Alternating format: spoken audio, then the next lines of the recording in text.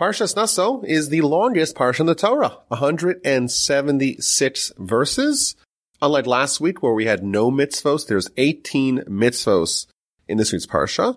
And it begins right where it left off last week. Last week we counted the Levites. In fact, we counted the Levites twice. We counted initially the Levites from the age of 1 month and older. And then we counted the Levites between the age of 30 and 50, which is the working age when they actually are tasked with the maintenance and the transportation of the items of the tabernacle. Last week we counted the family of Parshas, and the parsha begins with the counting of the working age men of the other two Levite families and delineating their responsibilities. So it begins, Hashem spoke to Moses saying, take a census of the sons of Gershon as well according to the father's household, according to their families from the age of 30 to the age of 50. And this is the work that they need to do. They have to carry the curtains of the tabernacle and of the tent of meeting, the cover. It lists all the responsibilities of what they need to carry when the Mishkan, when the tabernacle is disassembled and it's moved to a new location. This family is in charge of moving this specific list of items. And then it concludes, this is the work of the sons of the Gershonites in the tent of meeting, and their charge shall be under the authority of Ithamar, the son of Aaron the Kohen. The family of Parshas, they were overseen by Aaron's eldest surviving son, Elazar. We read about that last week. And now Ithamar, the youngest surviving son of Aaron, he's the supervisor of the families of Gershon and Merari. So of the three Levite families, two of them are overseen by the younger son, Ithamar, and the oldest son, Elazar. He's in charge of overseeing the work and the transportation and the responsibilities of the family of Parshas from last week. And it continues, like it did with Gershon, the family of Merari, what their particular responsibilities are. And then it concludes, you shall appoint them by name to the utensils that they are to carry on their watch. This is the work of the families of the sons of Merari, according to all the work in the tent of meeting, under the authority of Ithamar, the son of Aaron the Kohen. So it specifically points out that the Torah tells us that we have to appoint them by name to the utensils that they are to carry. And the Ramban, he explains that these tasks were assigned on an individual level. Each person was responsible. Okay, this is your plank, or this is your bar, or these are the pillars that you are responsible to carry. And you can't just, it wasn't just done, this family's in charge of these planks. It was done on an individual per capita basis. Now, why is it only mentioned now? Why only by the third family, the family of Merari, are we told this important insight that the responsibilities have to be dispensed on a per capita basis? Each individual, which particular planks and which particular pieces of wood and which particular items they have to carry. So the Ramban explains that the family of Merari, the weight of the items that they had to carry was substantial. And therefore you may think that, hey, if I have these planks, maybe I can have someone else, my friend, he can help me schlep them. Therefore, specifically we're told that every individual is assigned by name. What precisely must you take? And you can't shirk your responsibilities and you cannot give it to someone else. And I think there's a valuable lesson here that the Levites, the leaders of the Jewish people, they were assigned what their particular responsibilities were. They didn't choose it. The positions of leadership, the responsibilities were given to them, were assigned to them. And like we saw last week, some of the Levites in the temple itself and in the tabernacle, they were ushers, they were doormen. Some of them were singers. And in fact, the halacha is very strict about saying that it's forbidden for someone to do the job that they weren't assigned someone else's job. And I think there's a valuable lesson for us over here. We maybe erroneously assume that what happens to us in our lives and the various circumstances in which we find ourselves, that's happenstance, that's chance. And of course, we believe that it's the Almighty who's manipulating what happens and what you encounter and what role you end up playing in society and the community is actually assigned to you by the Almighty, and you cannot avoid it. You can't say, I want to have a different responsibility. You have to embrace that. But also you have to believe that you have the strength to bear that load, to fulfill that responsibility.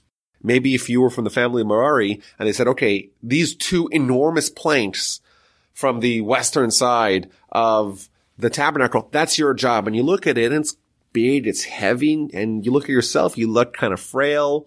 How can I do it? The answer is, if the Almighty gave you that task, then indeed He will also give you the strength to be able to fulfill it. There's an amazing story that I like to share about this. My grandfather of blessed memory, he spent many years as the head of the yeshiva in the town of Be'er Yaakov. The yeshiva is called the Yeshiva of Be'er Yaakov. And one of his roles, one of his responsibilities in the yeshiva was that every week he would give a lesson, a Musar lecture to the entire student body. And in fact, we have today, as the heirs of my grandfather's legacy, we have thousands of handwritten notes and essays that he wrote based upon his weekly lectures in the yeshiva. He wouldn't just recycle material. Every week he would come up with something new, something amazing. And there was one week where something very unusual happened. He was slated to give his weekly lecture to the entire student body, and he came up with nothing. And the more he tried to study, and the more he tried to immerse himself in some idea to see if something develops, if he could develop it into a lecture, he found that he had no success. And the time for his discourse is swiftly approaching, and he doesn't really have anything to say. And what's he going to do? Everyone's going to be waiting, sitting down, waiting for him to give a speech, and he's not going to have anything to say. And he decides to just walk to the yeshiva grounds and find out what he's in the hands of the Almighty. He has no solution about what to do, and the time is near, and it's time to go. So he gets dressed and puts on his frock coat, his rabbinic frock coat, and his hat, and he heads to the yeshiva facilities. And when he gets there, something that never happened before and never happened since happened. His partner in the yeshiva, the Rosh Yeshiva, the head of the yeshiva, he came to him and said to him, I have a very unusual request. My father-in-law is in town, and he wanted to know if it would be possible for you to relinquish your weekly spot and allow him to speak. He wants to speak to the yeshiva boys. And then my grandfather said that it hit him. Maybe previously he thought that, he was able to study and he was able to immerse himself in Torah and come up with a brilliant lecture, a brilliant discourse every week. And now he realized that no, this was the role that the Almighty assigned to him. And therefore the Almighty said, I'm going to give you the ability to fulfill the mission that I entrusted you with. But when you don't need to give it, well, then you're on your own. And of course, what can we accomplish when we're on our own? We can't accomplish anything. And that kind of put into perspective this idea that we see over here, that each one of the Levites on an individual level is assigned with a certain responsibility, and that is given to them by God, assigned to them by name. That's what the Almighty apportioned for them. It's their responsibility. They cannot give it to others, but they also should be comforted by the fact that they know that they'll have the ability to fulfill it. Chapter 4 concludes with the final tallies of each one of these three families and the totals, the amount of working age Levites from all three families. It was 8,580. He counted them at the word of Hashem through Moses, every one over his work and over his burden, and his count was as Hashem had commanded Moses. Chapter 5 begins with an interesting law, and that is the purification of the camp. After the tabernacle is erected, it's time to make sure that the people who are not allowed to be on the tabernacle grounds are not there. So we read, command the children of Israel that they shall expel from the camp everyone who has tsaras. Tsaras, of course, is the skin ailment that really is a spiritual malady manifested by skin disease. Anyone who has a zav emission, and anyone contaminated by a human corpse. And Rashi tells us that this instruction was recited to Moses on the day that the tabernacle was erected, the first day of Nisan, 2 weeks shy of the anniversary of the Exodus. Now Rashi tells us that the camp of the Jewish people was divided up into 3 different camps. You had, of course, in the tabernacle, it's called the camp of God, the camp of the Shekhinah, of the divine presence. Surrounding that, you had the camp of the Levites. They were right in the middle, in the epicenter, surrounding the tabernacle. And in all 4 directions, you have the encampments of the various tribes, like we spoke about last week. Each 3 tribes were given one direction, and they had their flags, etc. And these 3 people, the people who have tsaras, people who have zav emissions, and the people who have become contaminated by a human corpse, they all have to be expelled from the camp, but the rules are different. Someone who has tsaras, they get sent out of all 3 camps. They have to go outside of the entire encampment of the Jewish people. The zav is allowed to inhabit in the camp of Israel, but not in the camp of the Levites, nor the camp of God. And someone who has become contaminated to a dead body, that person is only expelled from the camp of God, but can even dwell in the camp of the Levites. And then we read another interesting law that doesn't seem to be relevant at all, and that is what happens when someone steals from a convert. And the connection, the Ramban tells us, what's the relevance? We're just talking about, the counting of the Jewish people and the counting of the Levites, and now the setting up of the tabernacle. How does this relate to someone stealing from a convert?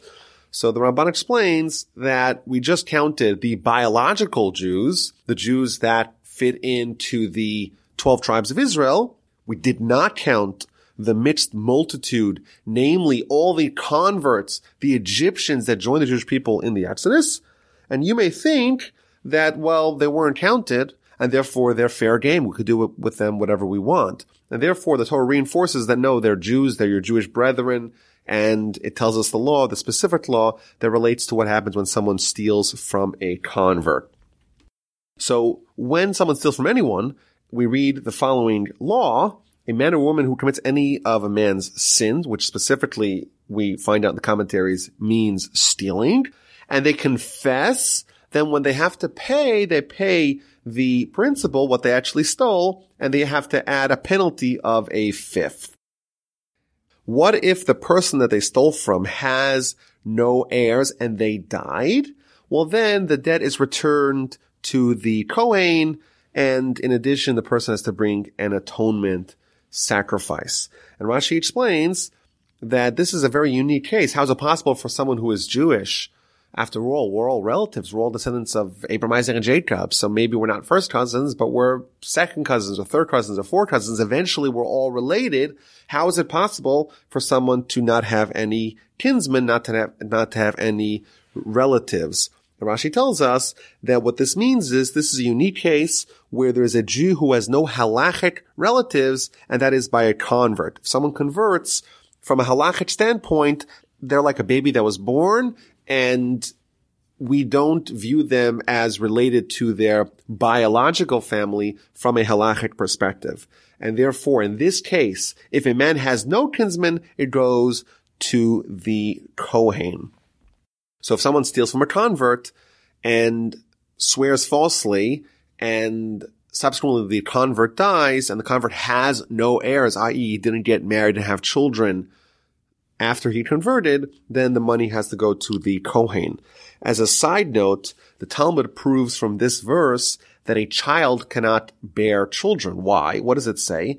If the man has no kinsman, meaning if it's a man who converted and then they have no kinsman, then the money goes to the Kohen, but is implied from this that only a man must you go seek out to see if they have any kinsmen. But if it's a child who converted, a child convert, in that case, you don't need to inspect to find out if they have any children, because we know from a biological perspective, you have to hit adolescence before you can be fertile. And then we read 2 more laws in verse 9 and verse 10. And every portion from any of the holies that the children of Israel bring to the Kohen shall be his. There's a dispute here. Rashi understands this to refer to the Bikurim. The Ramban, he understands that it's a different kind of gift that's offered to the Kohen. It's the Truma gift. And it belongs to the Kohen. A man's holies shall be his, and what a man shall give to the Kohen shall be his. So there's two explanations here in Rashi. What is this verse 10? What's it telling us? That a man's holies, meaning the money that they give to the Kohen, is his. So Rashi explains in the first explanation that the owner gets the goodwill of deciding to which of the Kohanim and Levites he gives the tithes. So when someone has a field and they have a crop and a yield, they have to give 10% to the Levite and they have to give around 2% to the Kohen. The 10% is called the tithing and the truma is the 2% that goes to the Kohen. Now, which Levite merits the 10% of the tithing and which Kohen gets the 2% of the teruma? That goodwill, meaning the decision to be able to decide to which Kohen and which Levite the tithes go to, that goodwill belongs to the Israelite who is the landowner. That's the first understanding. That the holies, meaning the donations that he has to give, he chooses to whom he wants to give it. And then Rashi says there's something very interesting in the second explanation, and that is if someone decides that they don't want to tithe, they don't want to be generous. They want to be more miserly. 10%, I'm going to give to the Levite. I don't want to do that. Well, someone who does that decision, someone who makes that decision, someone who makes that calculation, he should know that the tithes will indeed be yours. You think you're going to save money by not giving the 10%. You'll end up with that 10%, but you'll lose the 90%. This is a promise from God, so to speak. If someone withholds from tithing, eventually they will get those tithes, but they'll lose everything else. And then the Torah tells us an entire section here, really it's a whole book of Talmud to understand all the details of it, and that is the laws of a sota, a suspected adulteress.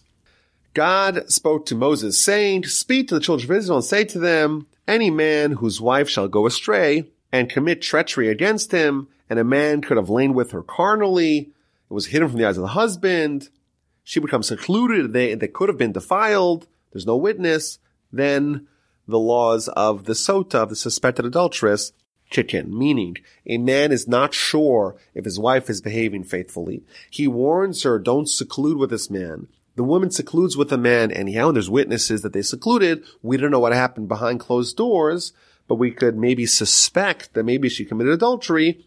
In that case, the laws of the sota kick in. So there's a few interesting Rashis here at the beginning of this section in verse 12. First of all, Rashi asks the question, there's a very unusual juxtaposition. It begins talking about in verse 10, what happens if someone doesn't want to give the tithing to the Kohen. And immediately afterwards, it talks about what happens when someone's wife, God forbid, is suspected of committing adultery. What's the possible connection? So Rashi tells us something very interesting and maybe a little bit not so easily understandable.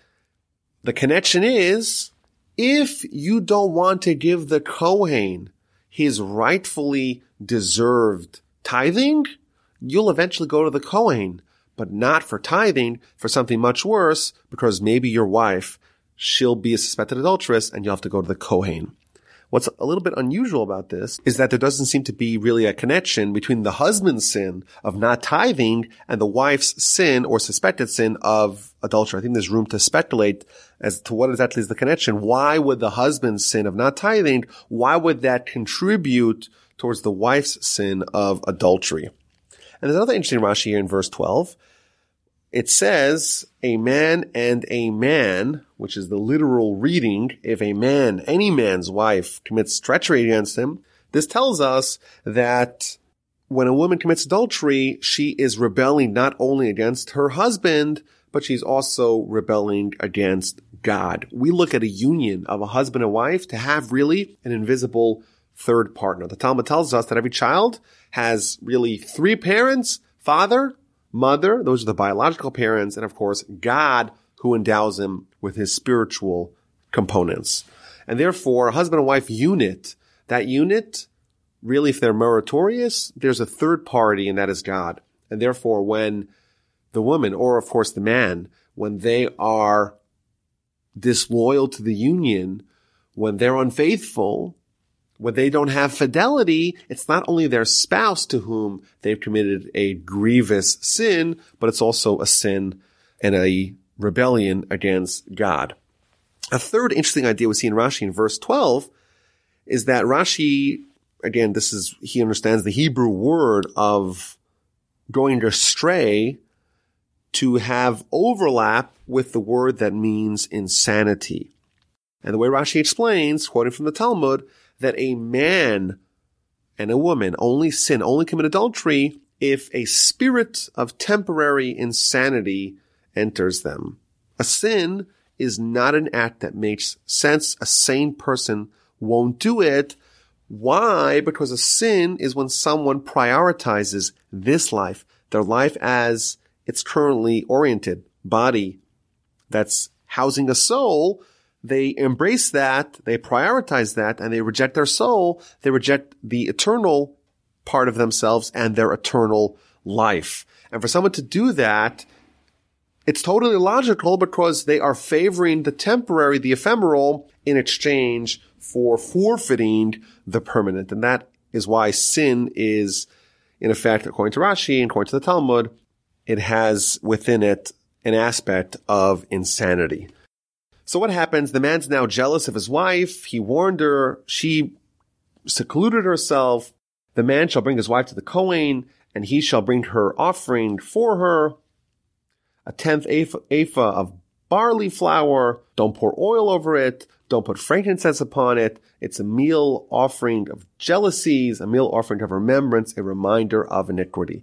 So she has to go to the temple with her husband, and she brings this very specific offering made out of barley flour. So Rashi tells us that there's all kinds of symbolism in this offering. First of all, it's barley flour, not wheat flour. And the Talmud, and in fact, many places in Jewish literature, tells us that barley is food for animals, animal fodder, whereas wheat, that's food for humans. And what it tells us is that if someone commits adultery, they're acting somewhat like an animal. They're favoring the animalistic side and they're eschewing their spiritual side, and therefore that's the kind of offering that she brings.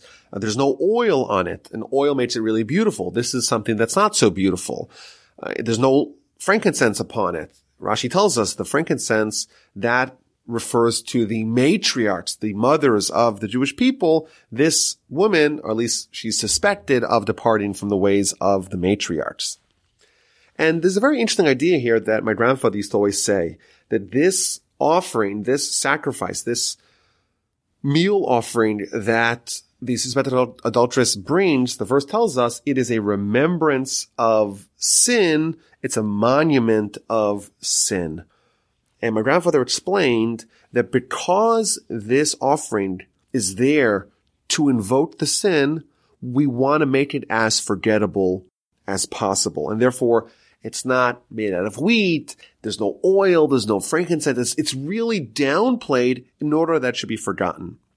My grandfather quoted an unnamed book that says that how does someone know when they sinned? How do they know that they've been atoned for, they've been expiated? How do they know that indeed the sin has been forgiven by God? When do you know it's forgiven? When you indeed forget it. And that's why we have to strive to forget our sins, to not dwell upon them, because the more we dwell upon them, the more we think about them, the more we're still connected to it, and the sin is not being ignored. It's not being removed from within ourselves.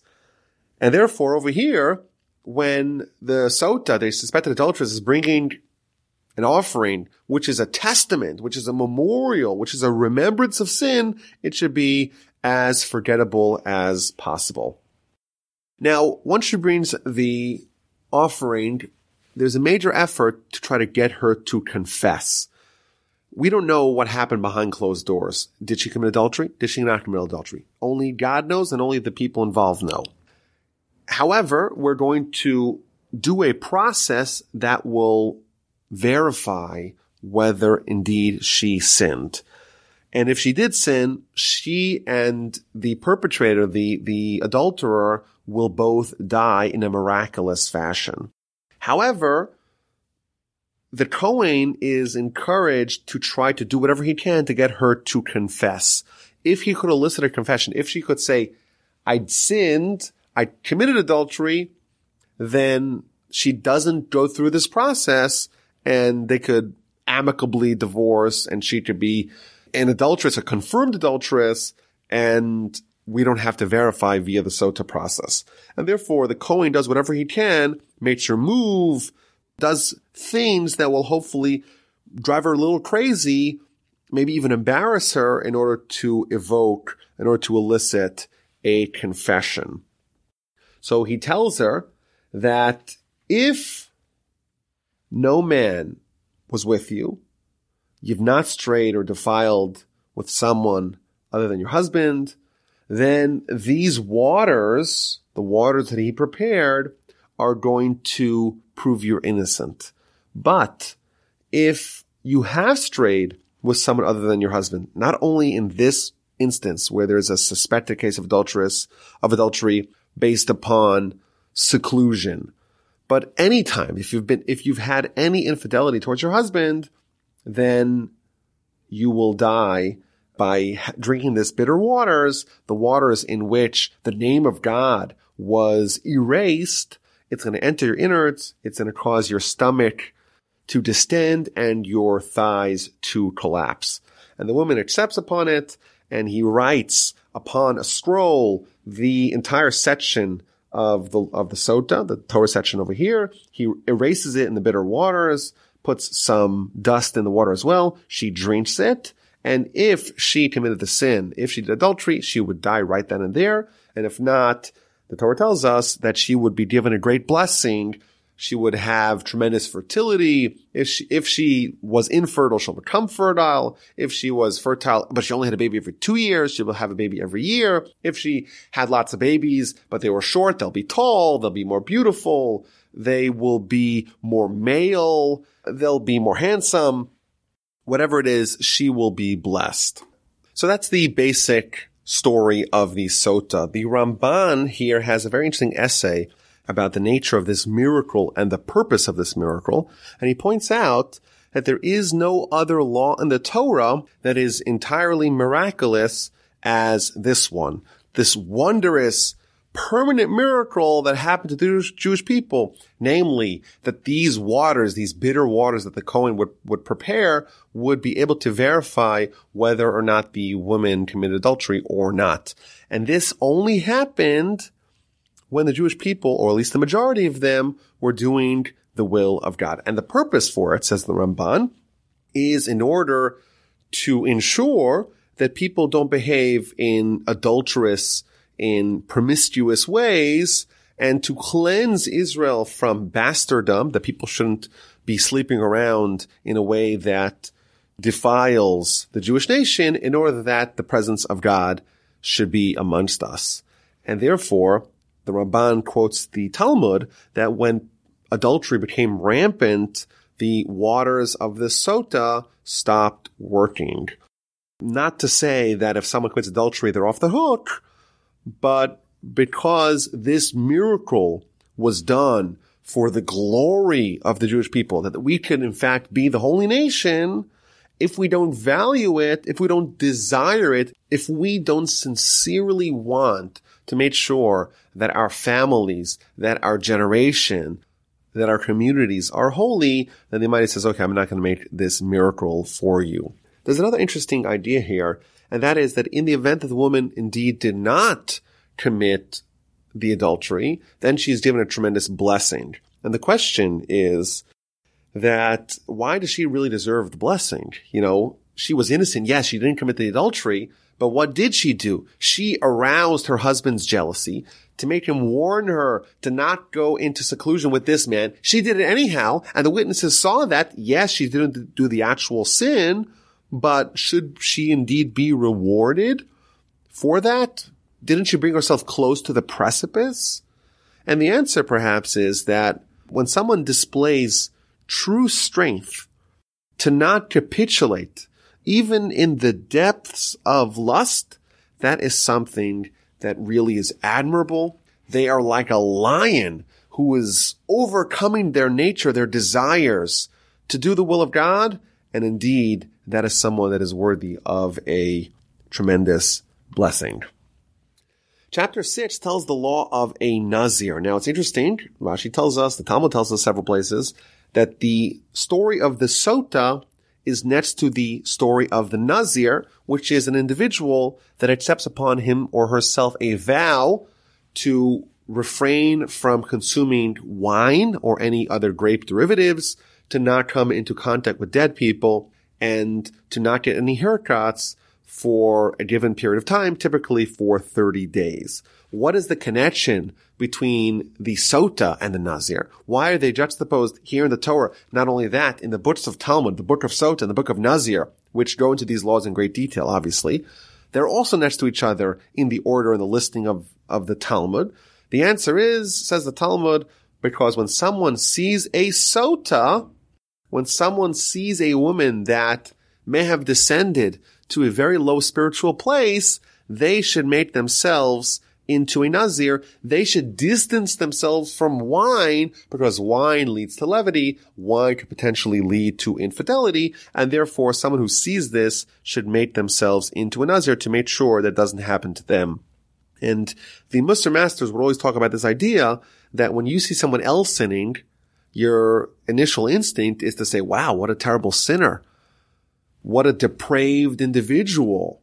You look negatively down at them. Whereas over here, the Torah tells us that when you see someone sinning, you have to realize that it could happen to you.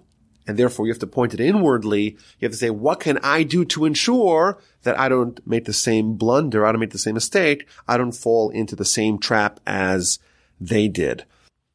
And I think this is a very deep point. If you see the Sota, she's being brought to Jerusalem, being brought to the temple, to the tabernacle, and she's being degraded, she's being ashamed, she's being ostracized for her behavior. Won't that distance you from behaving the same way? Won't that make you less likely for committing that kind of sin? And I think that the idea is that even after someone sees the terrible consequences of sin, that still kind of removes a level between those two people.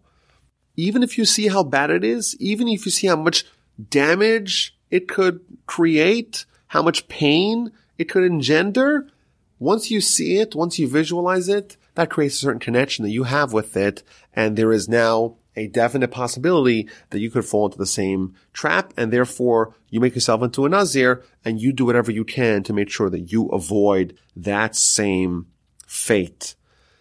Now, we read about the Nazir, and it starts off, speak to the children of Israel and say to them, a man or a woman who shall disassociate himself by taking a Nazirite vow of abstinence for the sake of Hashem. So the commentaries point out that a man who makes himself into a Nazir, in Hebrew, the word is yifla, which literally means does something wondrous.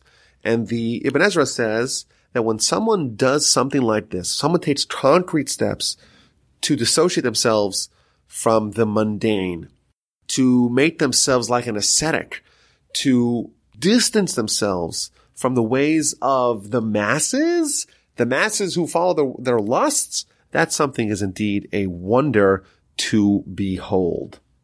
So what are the laws? They have taken a vow of abstinence for the sake of God. They shouldn't eat new wine or old wine. Don't drink vinegar, anything that's grape derivatives, not even dried grapes. All the days of his abstinence, anything made from wine, grapes, even the pips or skins, he shall not eat. That's the first law. All the days of his Nazirite vow, a razor shall not pass over his head until the completion of the days when he completes his Nazirite period. And then the third law, verse 6, all the days of his abstinence for the sake of Hashem, he shall not come near a dead person. So there's a very fascinating teaching here in the Baal HaTurim. Why should he not come into contact with dead people? Because when someone becomes a Nazir, when someone accepts upon himself this vow to dissociate him or herself from this world and its pleasures and dedicate themselves to God, it's quite likely that they're going to become a prophet as a result. And if they're in contact with dead people, people may say the reason why they achieve prophecy is via talking to dead people.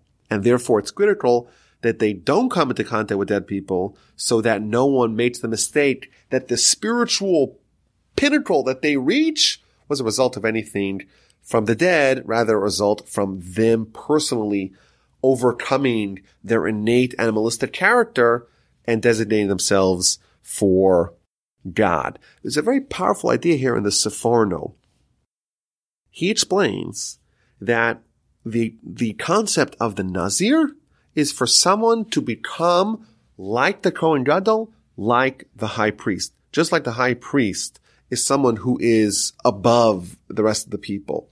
They're designated for holiness. They're for God. They're not for the rest of the people. They kind of have uplifted themselves. Their stature is above the rest of the populace. And even when their close relative dies, they don't defile themselves. They don't lower their status. So too, the Nazir becomes like a Kohen for a limited amount of time.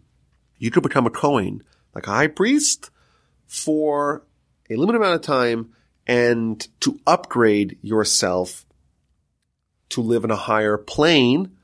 And the hope is that even after you complete your term, you retain those accomplishments and that stature. Now, what if this person becomes contaminated unintentionally? If a person should die near him with quick suddenness, meaning that the Nazir is trying to mind his own business, the guy next to him just drops dead, and now he became contaminated, so he has to go through a purification process and start the Nazir period again. He has to shave his head and spend 7 + 1, 8 days in purification, bring various sacrifices, shave his head, and then rededicate himself to God. And the initial days that he started, those days should fall aside. They don't count. You start from square one. So a few interesting points here. Rashi tells us that when someone becomes a Nazir and then unintentionally is disqualified because he comes in contact with a dead person, they have to bring various sacrifices, including an atonement sacrifice. And the question that Rashi asks is, why does the Nazir who unintentionally became impure, why does he need to bring a sin offering? And he explains, one opinion is that, well, you should have been more careful. You're a Nazir, you cannot come into contact with dead people, and even though it wasn't your fault, but you should have been even more careful. And therefore, it's as if you committed a sin. And then he quotes the Talmud. The Talmud, a second opinion, is that the reason why the Nazir has to bring an atonement sacrifice is because you pained yourself via abstinence from wine. Judaism is about gratification and reward. And yes, it's not about indulgence, but when God says something's okay and you say, no, I'm going to make it prohibited, you're causing yourself pain. And when you cause yourself pain, that's a sin that you have to atone for. We may think that Judaism, maybe even religion more broadly, is about suffering. I'll suffer here, but in the afterlife, in Olam Haba, I'll have it good. And here we find out the answer is no. If you pain yourself here needlessly, you're a sinner and you have to bring an atonement offering as a sinner. We look at Torah as God's gift to us. It's the tools to have the most pleasure that we can have, not only in Olam Haba, not only in the spiritual realm, but also over here. And when this person restricts himself needlessly, that constitutes a sin. So what happens? He became impure and he has to go back to square one, back to the very beginning. And I think this is something very challenging when it happens. When someone invests so much effort, they work so hard, they nearly complete this monumental task, and now they're going back to the beginning. You can imagine someone accepts upon himself this vow of 30 days to be a Nazir, and on day 29, the guy next to him on the subway happens to drop dead, and now he's back to square one, back to day 0, and you may think that they want to give up. And here we see what's required of such a person is a certain degree of tenacity.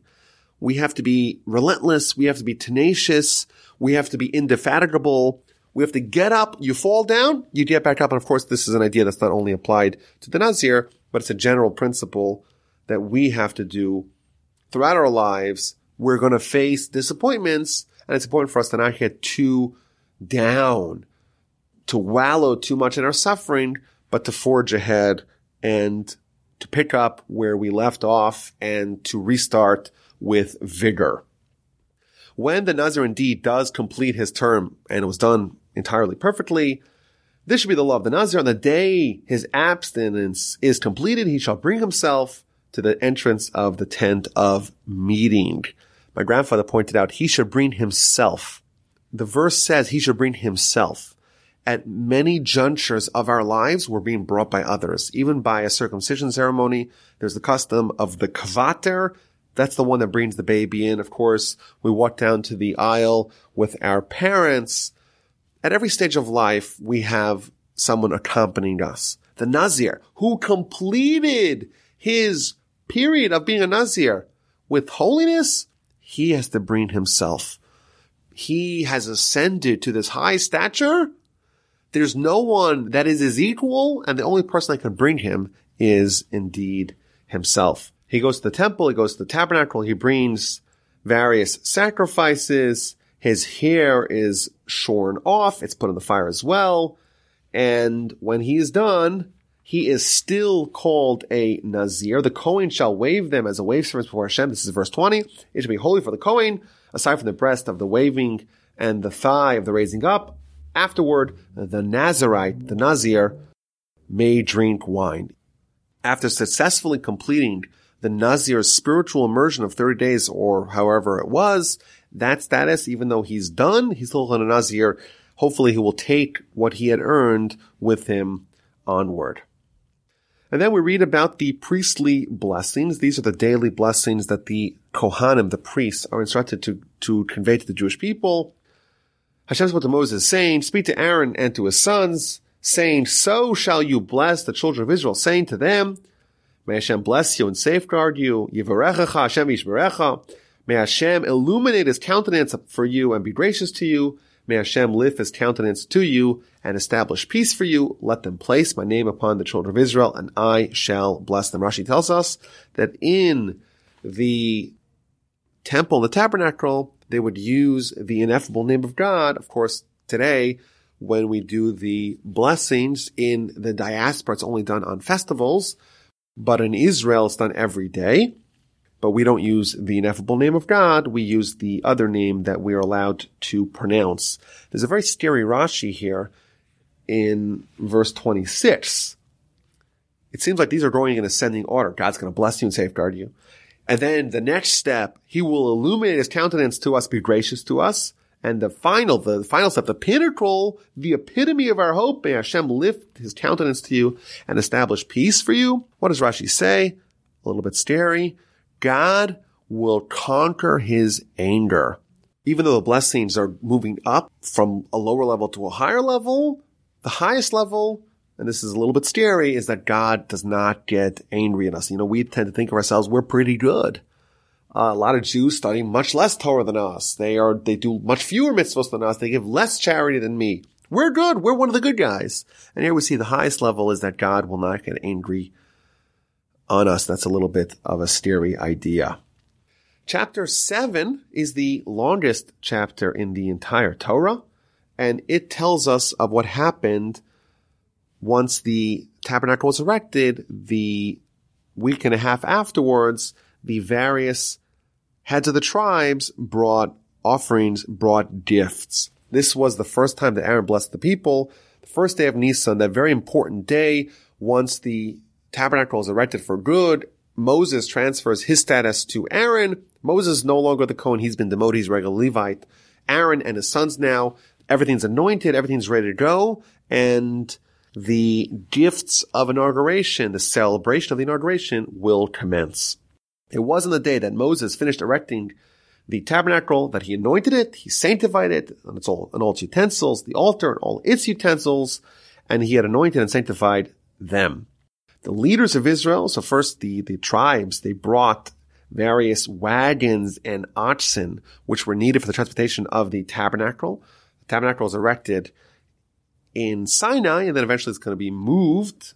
And when it's moved, of course, it's moved by the Levites, but they have to have oxen and wagons to help transport them. And then the bulk of the chapter is going to detail one by one the 12 tribes of Israel and their heads of the various offerings they brought on successive days. So first of all, verse 1, Rashi tells us a very interesting idea. It was when Moses finished erecting the tabernacle. And Rashi asked the question, wait a minute, Moses wasn't the only one who worked on the tabernacle project. Of course, you had Bezalel and Ahaliav and all the wise people of the Jewish people. They joined in working on the tabernacle. So why does the verse attribute the completion of the tabernacle solely to Moses? And he tells us a very powerful idea. Because Moses, he committed his all to the tabernacle, he had self-sacrifice. He gave up everything for the tabernacle. It's considered as if it was solely his. When do you earn something from a spiritual perspective? It's when you forfeit something you give up of yourself, of your identity, of your life. You're committed to it completely, then indeed you earn it. And then we read about the leaders of Israel, the heads of the tribes. They brought offerings and they brought sacrifices and they brought tributes for the tabernacle, initially the wagons and the oxen, and subsequently the various gifts for the tabernacle. Who were these leaders? Who were these heads of the tribes? Rashi tells us these were the police officers. These were the guards in Egypt. They were the ones in charge of making sure the Jewish people did their job, and they would be hit by the Egyptians, meaning the Egyptians would appoint one Jew to oversee a bunch of Jews, and the Jew's job, the appointee, the commissioner, was to make sure that the quotas are reached by the many slaves. And when the Jewish people did not deliver the goods, who suffered? It was the people who were in charge, and they were the ones who were hit by them. And my grandfather would always point out that the qualification, what are the credentials that you need to be a Jewish leader? You have to suffer on behalf of the constituents of the people that you are leading. Today, we think of someone going to school, to go into university, going to get a doctorate, someone to write a thesis, to be able to be a politician, to be able to be a leader. In the Jewish nation, for our people, what are the credentials? What are the necessary qualifications? You have to absorb blows on behalf of the Jewish people. That renders you someone who's worthy of leading them. And they're volunteering to give all kinds of good stuff towards the project, towards the tabernacle. And Rashi tells us, and we spoke about this previously, that when Moses called out for donations for the tabernacle, for the materials for the tabernacle, the heads of the tribe, these very same people, they said, we'll wait till the end. We'll give whatever they don't cover. And in fact, they underestimated the generosity of the Jewish people. And the Jewish people covered everything. And there was nothing left for them. And they had to only give the Avnei Shom, the Avnei Miluim, the various stones of the breastplate and the ephod, the apron-like garment of the high priest.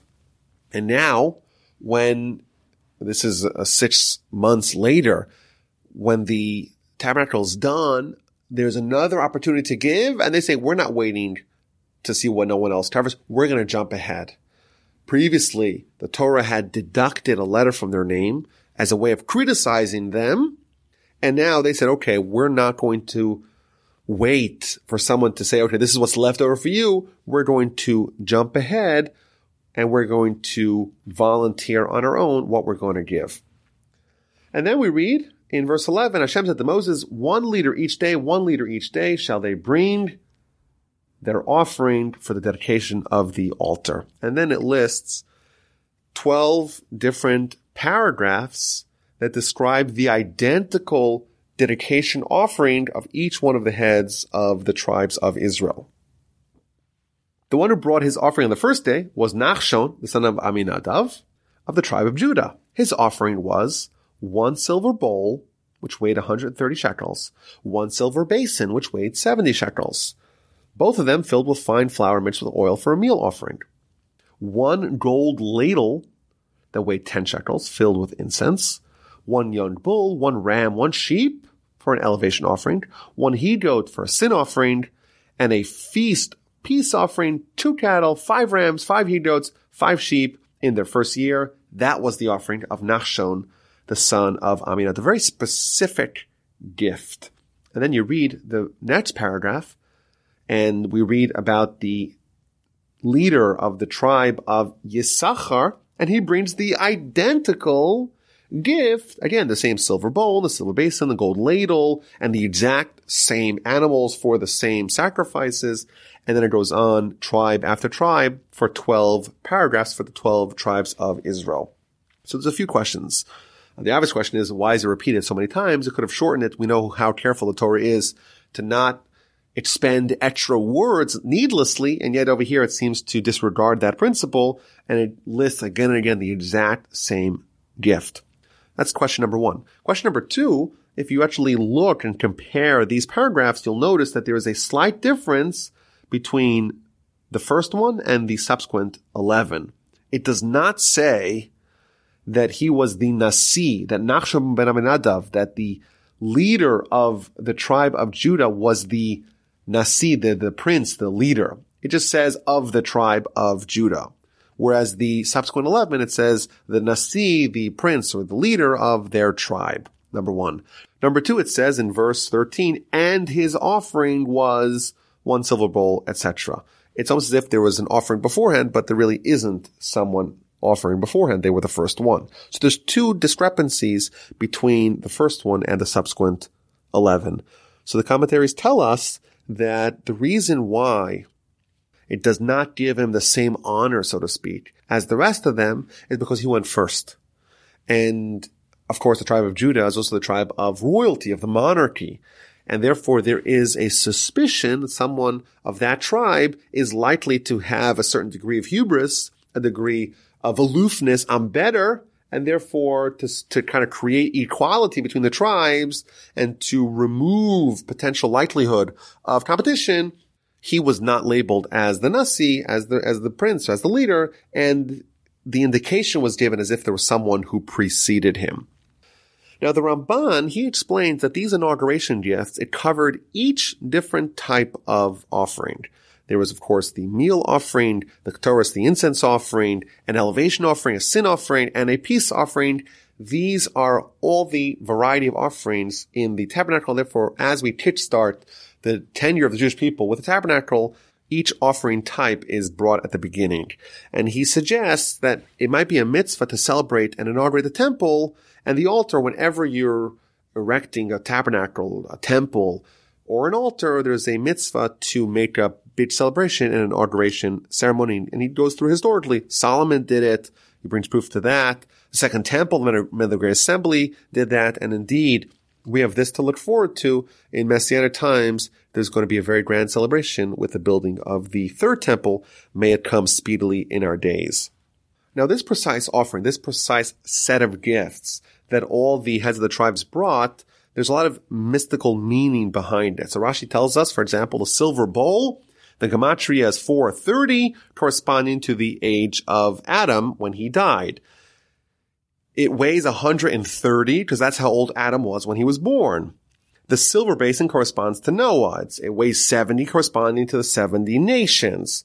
There's all kinds of symbolism here going back all the way to the times of Adam and Noah. And we see from this an idea that the tabernacle is the epicenter of the world's holiness. It is a place of worship for all the nations, and even Adam and Noah, who are not the forebears of the Jewish people, they're forebears of mankind, they too are represented in this offering to kickstart the time of humanity really having a temple, a tabernacle in its midst. The gold ladle, which is like a hand, that corresponds to the Torah, which is given from God's hand. It weighs 10, corresponding to the 10 Commandments. And the word ketores, it's similar to the gematria of 613, corresponding to the mitzvahs. And then we have the bull, the ram, and the lamb, which corresponds to Abram, Isaac, and Jacob. And then we invoke Joseph and Moses and Aaron and the children of Israel. And it corresponds to the Kohanim, the Levites, and the Israelites. And the Torah, the Nevi'im, the Ksuvim, the Torah, the prophets, and the writings. And the 5 books of the Torah and the 5 of the Ten Commandments on one tablet and the 5 of the Ten Commandments of the second tablet, which is a long way of saying that these gifts were not random. But what's interesting is that Rashi offers his commentary not on the first tribe, not by the tribe of Judah, but by the second tribe, the tribe of Issachar. And the obvious question is, why does Rashi explain it only the second time that it is mentioned? And of course, more broadly, we have to understand why this is repeated so many times. The Torah is generally so skimpy in its words, yet here it seems to throw that rule out the window and repeat it again and again and again for 70 plus verses. And the Ramban, he offers several answers. He says that the Almighty is giving honor to those that fear Him. If it just said it once, and then it said, okay, this was done to him, to him, to him, to him, to him, to him, all 12 people, each one of them is not getting their moment to shine, their moment in the spotlight. And therefore, to show this idea that the Almighty, when people are saying, we're committed to you, the Almighty says, okay, I'm going to commit myself to you in return, and you're going to get your moment to shine. And we're not just going to make you a footnote, an afterthought. You're going to have your own verse. Obviously, this is incomparable, but it's somewhat analogous. There was a Air Force graduation a couple of days ago, and the president, he spoke, and after his speech, there was nearly 1,000 graduates of the Air Force Academy. Each one of them walked up to the president. Each one of them saluted, and he saluted them back. They shook hands with each and every one of them. Each one of them had their 5 seconds with the president. He wished them good luck, and they had their time. They had their moment. They had their graduation with the president. And here the same thing. The Almighty is saying, each one of you is special. It's not just another gift. You're not just copying the previous guy.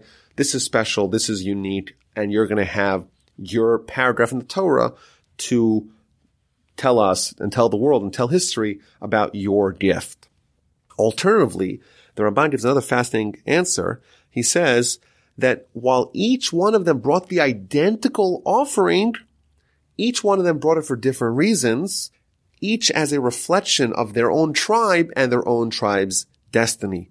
A different intent renders it a different action. So you may ask, the question was, well, they're identical gifts, so why is it repeated? The answer is, well, they weren't identical gifts. Each one independently came up with their own reason as to why they brought that particular gift.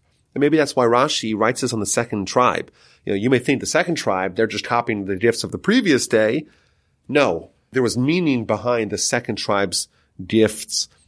And it wasn't just a means of copying what the guy had done the previous day.